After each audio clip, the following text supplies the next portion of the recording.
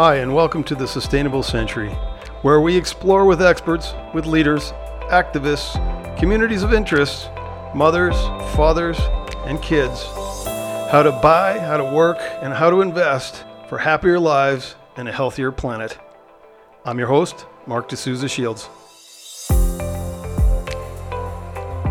Hi, we're here today with Raj Kumar. He's the founding president and editor-in-chief of DevX, the media platform for the global development community. Well, we'll get into that and what that means. But DevX is a social enterprise that's dedicated to ensuring global development efforts do more good for more people, and that's a good thing. Raj, well, he has his roots from India, but he's born in the United States, and he recently wrote a very interesting book called The Business of Changing the World: How Billionaires, Tech Disruptors, and Social Entrepreneurs are transforming the global aid industry. Welcome, Raj. Thanks, Mark. Really excited to be doing this. Yeah, we were talking before we started. My company was a longtime a member or user of DevX services. So I was reading a little while ago that the Washington Post compared DevX to a Bloomberg-style media platform for the aid industry. Two questions. The first is, can you tell us a little bit more about what DevX does? And then maybe tell us what the aid industry is. Yeah, absolutely. So DevX, we're a team of journalists and analysts, and we are looking at how does the aid industry work, the philanthropy, the charity, the foreign aid, who's spending it, where is it going, what's working, what's not. We're a platform that you can log on to and you can say, show me all the funding for HIV in the world and who's spending the money and where's it going, who's doing the work. We have journalists writing articles about what's working. We have journalists writing articles about what's not and holding people accountable for that. And we're a platform that's utilized by a little over 1 million professionals who do development work. So people who work at UNICEF or the World Bank or the Gates Foundation, those are our readers. Wow, that's fantastic. I know I get my daily dose of DevX every morning, and there's a couple of different emails I get every morning. One of them is news, and the other one is procurement, I think. But anyways, there's lots of great stuff on it. I have to say, when I see the word aid industry, it makes me a little bit sad. I have to say. Yeah, no, it makes me sad too. Explain what that means for people, I guess, in ways that we can understand. Yeah, and I mentioned this in my book that lots of people who actually work in this field don't want to call it the aid industry, myself included. The reality is we don't really have other terminology today, and I'm hoping that we enter a new era in this field and we can actually call it something like the impact industry, where it's not about aid anymore. And that is the revolution that I'm trying to describe in my book. But the fact of the matter is that we have an industry. It's a pretty big one. It's at $200 billion a year. And this is all the money going from rich countries to poor countries. The majority of it is through government. So in the US, it's USAID. In Canada, it's CETA. In the UK, it's DFID, of course, the World Bank and the UN agencies. So you've got billions and billions of dollars, about 140 billion that goes from governments in rich countries to projects, to people, to governments in poor countries. Then on top of that, you got all the philanthropy, and those are traditional charities. Those are big foundations like the Gates Foundation or the Bloomberg philanthropies. You got lots of small NGOs and big NGOs and everything in between. So when you look at all of that, it operates like an industry. Right. There's competition for money. There's competition for ideas. There's people who are fighting to see what's going to work best, and people who are pushing, for microfinance solutions, and others pushing community development, and others saying it's about press freedom. And you got people working on all kinds of issues that really are trying to address some of the biggest challenges in the world. This is the industry that does that. We're in a moment now where it is totally normal to pick up the newspaper and read about manned missions to Mars, right? It is totally normal to think there's going to be autonomous vehicles, without a driver going down our streets any minute now, right? And we are in a crazy advanced moment in time in human history, and yet 10% of all people on Earth still live in extreme poverty. Yeah. Extreme poverty is really extreme. It's an arbitrary number, but it's really extreme. It's under $1.90 a day. Is what they're living on. So this is the industry that is designed to serve the poorest people in the world, the biggest challenges in the world, conflict and extremism and climate. This is that industry. And the fact is, we don't talk about it enough. And that might be a reason why we don't have better names for it, and why it's still the aid industry, an old-fashioned name, because we don't think of it enough as an industry. Speaking of picking up the paper, you can pick up the paper at least once a week. Well, not that I pick up the paper anymore. I look online, but and you see a billionaire philanthropist does this or does that or is going to solve this or that problem. How are we supposed to frame that these days when there's not a lot of good things going on about all these rich billionaires? Now, just as a way to give you context to answer that question, we know about the income gap, how much the richest 1% own, don't have. But getting a bit more granular, there's about 143 tech billionaires in the world, half of them from Silicon Valley. And I went and found out that of them, only 3 gave more than 4% of their net worth to philanthropic activities. That was Bill Gates, Michael Dell, and Sergey Brin. 2 others gave more, Carlos Slim and Warren Buffett, but they're not technically tech billionaires. But what are we supposed to think when all these rich people are being entitled, getting away with terrible things, and now we're supposed to trust them to disrupt things for the better? Yeah, we're right to be really skeptical and to have a really serious conversation about this. I think it deserves a lot more attention than it gets right now, because we tend to celebrate billionaire philanthropy when we hear an announcement that someone's going to give away money. It tends to be something we say, hey, that's great news. They're giving away money. And I'm calling for a much more serious, sober discussion about this, because I think there's real potential, like good potential, to take all that wealth that's sitting at the top of our societies and turn it into good works for poor people. Today, we see real progress in lots of areas from some billionaire philanthropy. The Gates Foundation is obviously the most famous one, but there are many others. I talk about in the book Carrie Tuna and Dustin Moskowitz, who they're a young couple in their 30s. People really haven't heard of them, but they're worth like $14 billion. That's like the endowment of the Ford Foundation, more or less. Right. They're already giving away more money every year than Rockefeller. I think they're going to be bigger than Ford soon. And they don't have a big flashy building with their name on it. They don't have a foundation that they tout their own work. You haven't heard of them because they're not out there kind of self-promoting. They basically are figuring out what are the most cost-effective, proved, evidence-based things you can give money to. A lot of it's in the health space. And then they just give their money to that. And they give huge amounts, hundreds of millions of dollars. So, I think there's real potential to do good work like they're doing. Yeah. And I think we need to have a real conversation and a movement around this that gets that wealth going in the right direction to the things that we know work. Yeah, absolutely. But, how does, what do you do in DevX to try and get that kind of message out? Is there a mechanism for holding people accountable for what they're doing or not doing, or reporting on it rather? Because, the popular press really just says all the good stuff, right? And they don't really deal with, look, you're going to fix malaria, but is that the best thing in the world to fix? What do you do at DevX to try and communicate what you're saying?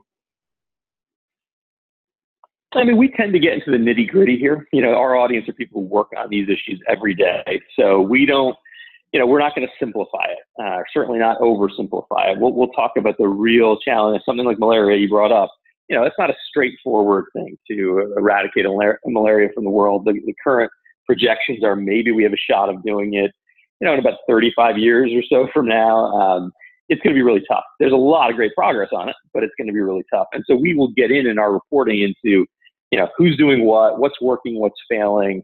I actually interviewed Bill Gates on this topic last year and got into a lot of the technical details around what he and the foundation are doing on it.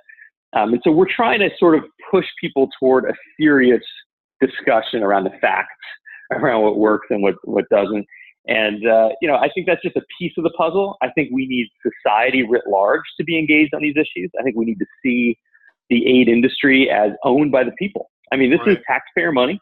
Right. This is public money in a sense, right? If you're a billionaire donating it, you're donating tax-free. And in a sense, that makes it public money. That's right. So, we all have a stake in that. And if you're in a poor country that's receiving a lot of this aid, this is your country.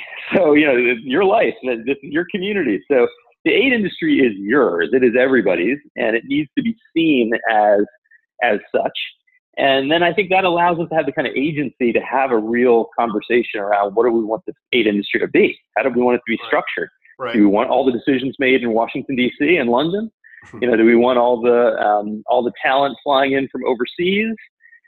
Do we want to, prop up the wrong governments, with aid money? What do we really want to do here? Yeah. And there's a lot of good the aid industry has done. There really is. And you can see it in a lot of health statistics and education statistics. But there's also a lot that's left to be done. And this is not an aid industry that is fit for purpose. When you think of the challenges of the planet, of climate, of poverty, we don't have the aid industry we need for this new era. And I'm calling for us to build that. Let's do it. This is our chance to do that. I want to come back to in a minute to some of the things that you talk about in your book and disruption, but let's just take a little bit of a break first and listen to some music. We're talking with Raj Kumar. He's president and editor-in-chief of DevX. It's a media platform for the global development community. You can get a hold of Raj on Twitter at Raj_DevX, or you can just check out devx.com. We're going to get a little taste of Bruno Mars' Billionaire, because many of us want to be billionaires and we don't want to do a lot of good things with the money. Yeah, a different city every night. Oh, I swear the world better prepare for when I'm a billionaire. Yeah, I would have a show like Oprah. I would be the host of Everyday Christmas. Give Travi a wish list. I'd probably pull a Angelina and Brad Pitt and adopt a bunch of babies that ain't never had shit. Give away a few Mercedes like, here lady, have this. And last but not least, grant somebody their last wish. It's been a couple months that I've been single, so you can call me Travi Claus minus the ho-ho. Get it? I'll probably visit where Katrina hit, and damn sure do a lot more than FEMA did. Yeah, can't forget about me, stupid. Everywhere I go, I'ma have my own theme music. Every time I close my eyes. Well, that was a taste of Bruno Mars singing Billionaire, and we're back with Raj Kumar. He's president and editor-in-chief of DevX, and author of The Business of Changing the World, How Billionaires, Tech Disruptors, and Social Entrepreneurs are Transforming the Global Aid Industry. And before the break, we were talking about what billionaires can and cannot do, and what we need to do as individuals to try and make the aid business that much better. I wanted to ask you, you talked about the different kinds of issues that the aid industry is confronting these days.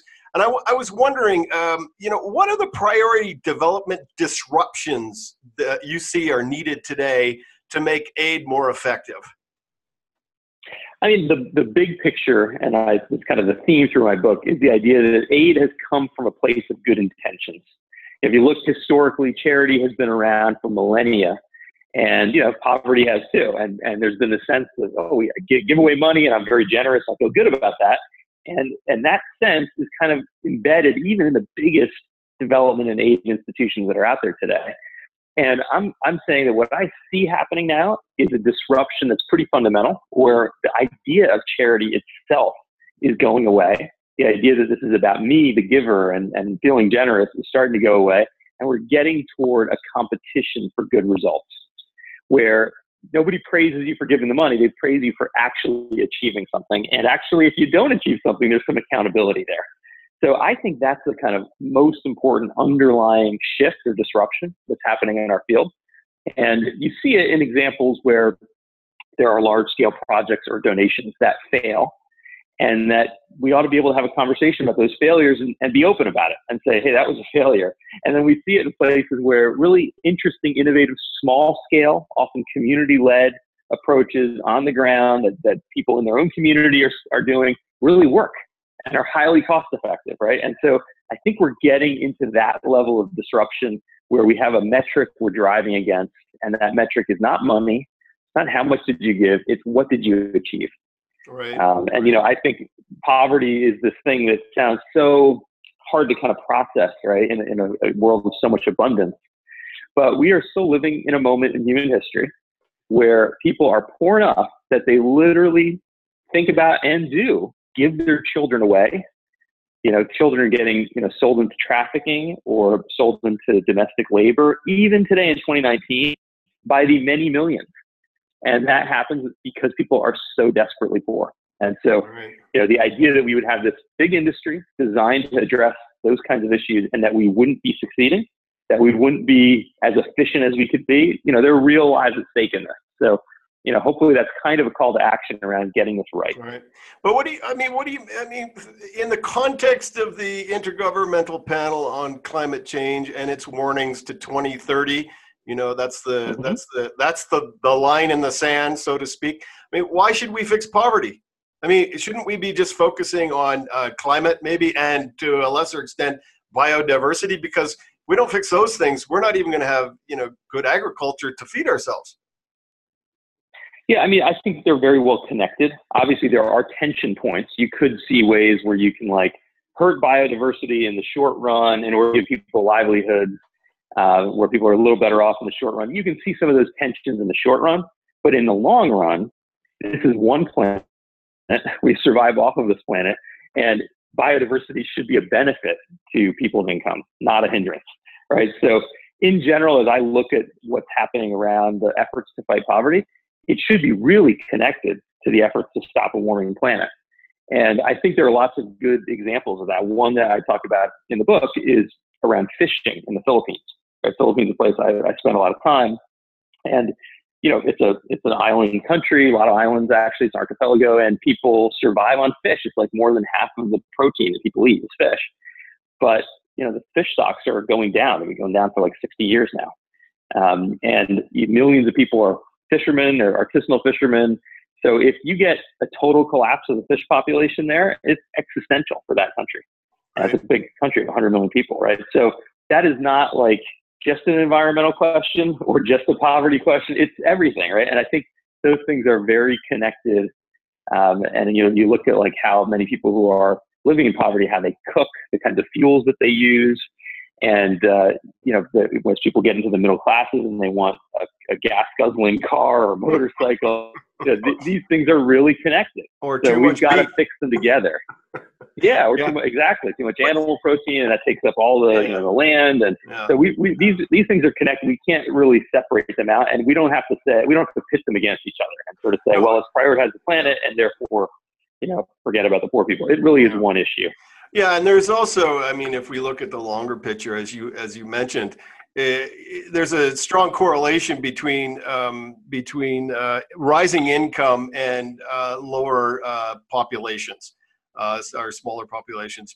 As people get better off, they have fewer children, essentially.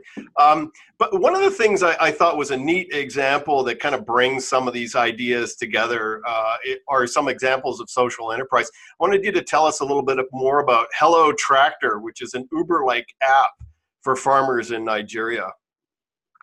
Yeah, no, happy to do that. It's kind of crazy when you travel around. I know you were just in India. You travel to countries where there's still people doing farming the old-fashioned way. When I say the old-fashioned way, I mean the way humans have done it for 10,000 years, right? And I see this all the time. People out there with hand tools, preparing fields for planting and harvesting. And it turns out it takes 40 days to prepare a field for planting. 40 days of back-breaking work. Often it's, mothers with their kids out there doing the work. And if you have a tractor, it takes 8 hours. So it's a pretty dramatic difference, right? Kids can be in school, people can be doing other productive work, but the tractor was invented in 1792, and yet it's still, the early versions of this, it's like a 200-year-old invention, right? And we are still, nonetheless, in many places, looking at tractors like they are luxury items. Right. And so, a young man had a really smart idea, and he went to Nigeria and he said, few people can afford these things. Those who have them, they're just sitting there idle. They don't use them all the time. Let's do an Uber style app. People share the tractor, and it's taken off. And now 75% of the tractors coming into Nigeria are using Hello Tractor technology, and they've expanded to 5 markets around Africa, and it's just exploding. And it makes all the sense in the world. It's a great example where if you have that social entrepreneurship mindset, if you can use the growing ubiquity of internet connectivity, cell phone coverage, big data and AI and all this, if you can use it and you have a focus on people who really do need resources. In this case, smallholder farmers are often living in extreme poverty, earning a couple dollars a day, if that. Yep. You can really transform their lives and build a sustainable social enterprise at the same time. Yeah, it's a fantastic thing. I think we saw a lot of similar examples on my last trip. I was in Vietnam and India, where people, they get a little bit of free time and they often start their own little side business or do something else that just provides them, alternative income, which decreases their economic risks, but also, increases their income. So it's a fantastic idea. There's a lot of stuff behind a Hello Tractor, and I think people should, if they want to take a look at it, you can find it online, and it's a really good example of how social enterprise, can be disruptive in a very, very great way. And you get all those great things. Last thing I wanted to ask you, Raj, I read somewhere in some things that you were writing, and something that really resonates with a lot of people, including myself, is how you wrote, how can we use our vote, our voice, and our wallets to turn well-intentioned charity into effective advocacy to transform the world for good? Now, I would argue this applies to creating a sustainable economy generally. That's what we're about here. But I'm very interested in specifically, because we're coming to 2020, what are you looking for in candidates for the U.S. election in terms of your work in aid? I think we have a kind of dangerous theme that has developed in a lot of the richest countries in the world around aid. And that theme is that, well, we're the good, generous people, and, we're giving this money, but we're only giving it for the short run, because in the long run, we want these countries to be self-sustaining. And there's a little bit of tough love here. And I think it's just kind of ahistorical.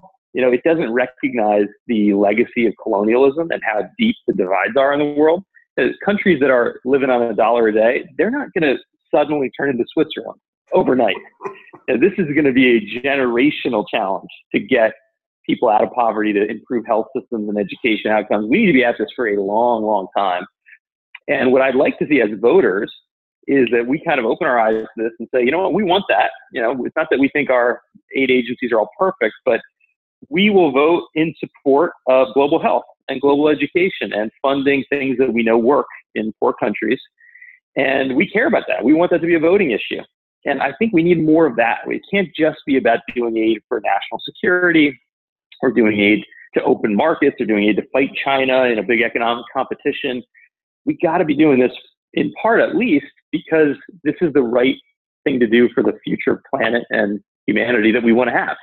And I think voters, you don't need to be a huge voting bloc, but even if we have a voting bloc in places like the US and in the UK who can come out and vote on this issue, it can make a really big difference. Right.